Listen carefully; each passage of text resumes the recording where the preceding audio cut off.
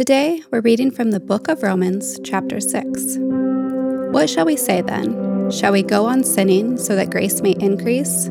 By no means. We are those who have died to sin. How can we live in it any longer?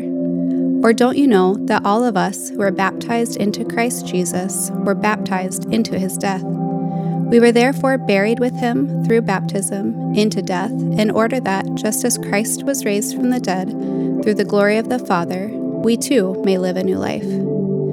For if we have been united with him in a death like his, we will certainly also be united with him in a resurrection like his.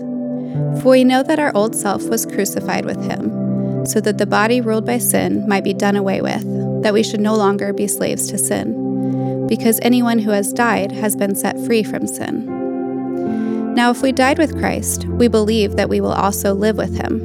For we know that since Christ was raised from the dead, he cannot die again. Death no longer has mastery over him. The death he died to sin once for all, but the life he lives to God. In the same way, count yourselves dead to sin, but alive to God in Christ Jesus. Therefore, do not let sin reign in your mortal body, so that you obey its evil desires. Do not offer any part of yourself to sin as an instrument of wickedness, but rather offer yourselves to God as those who have been brought from death to life, and offer every part of yourself to him as an instrument of righteousness. For sin shall no longer be your master, because you are not under the law, but under grace. What then? Shall we sin because we are not under the law, but under grace? By no means.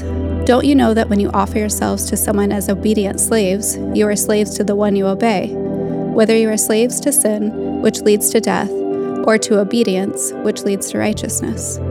But thanks be to God that though you used to be slaves to sin, you have come to obey from your heart the pattern of teaching that has now claimed your allegiance. You have been set free from sin and have become slaves to righteousness. I'm using an example from everyday life because of your human limitations. Just as you used to offer yourselves as slaves to impurity and to ever-increasing wickedness, so now offer yourselves as slaves to righteousness leading to holiness.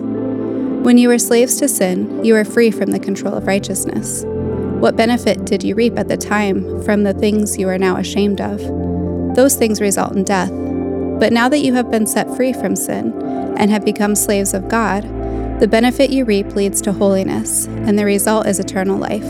For the wages of sin is death, but the gift of God is eternal life in Christ Jesus our Lord.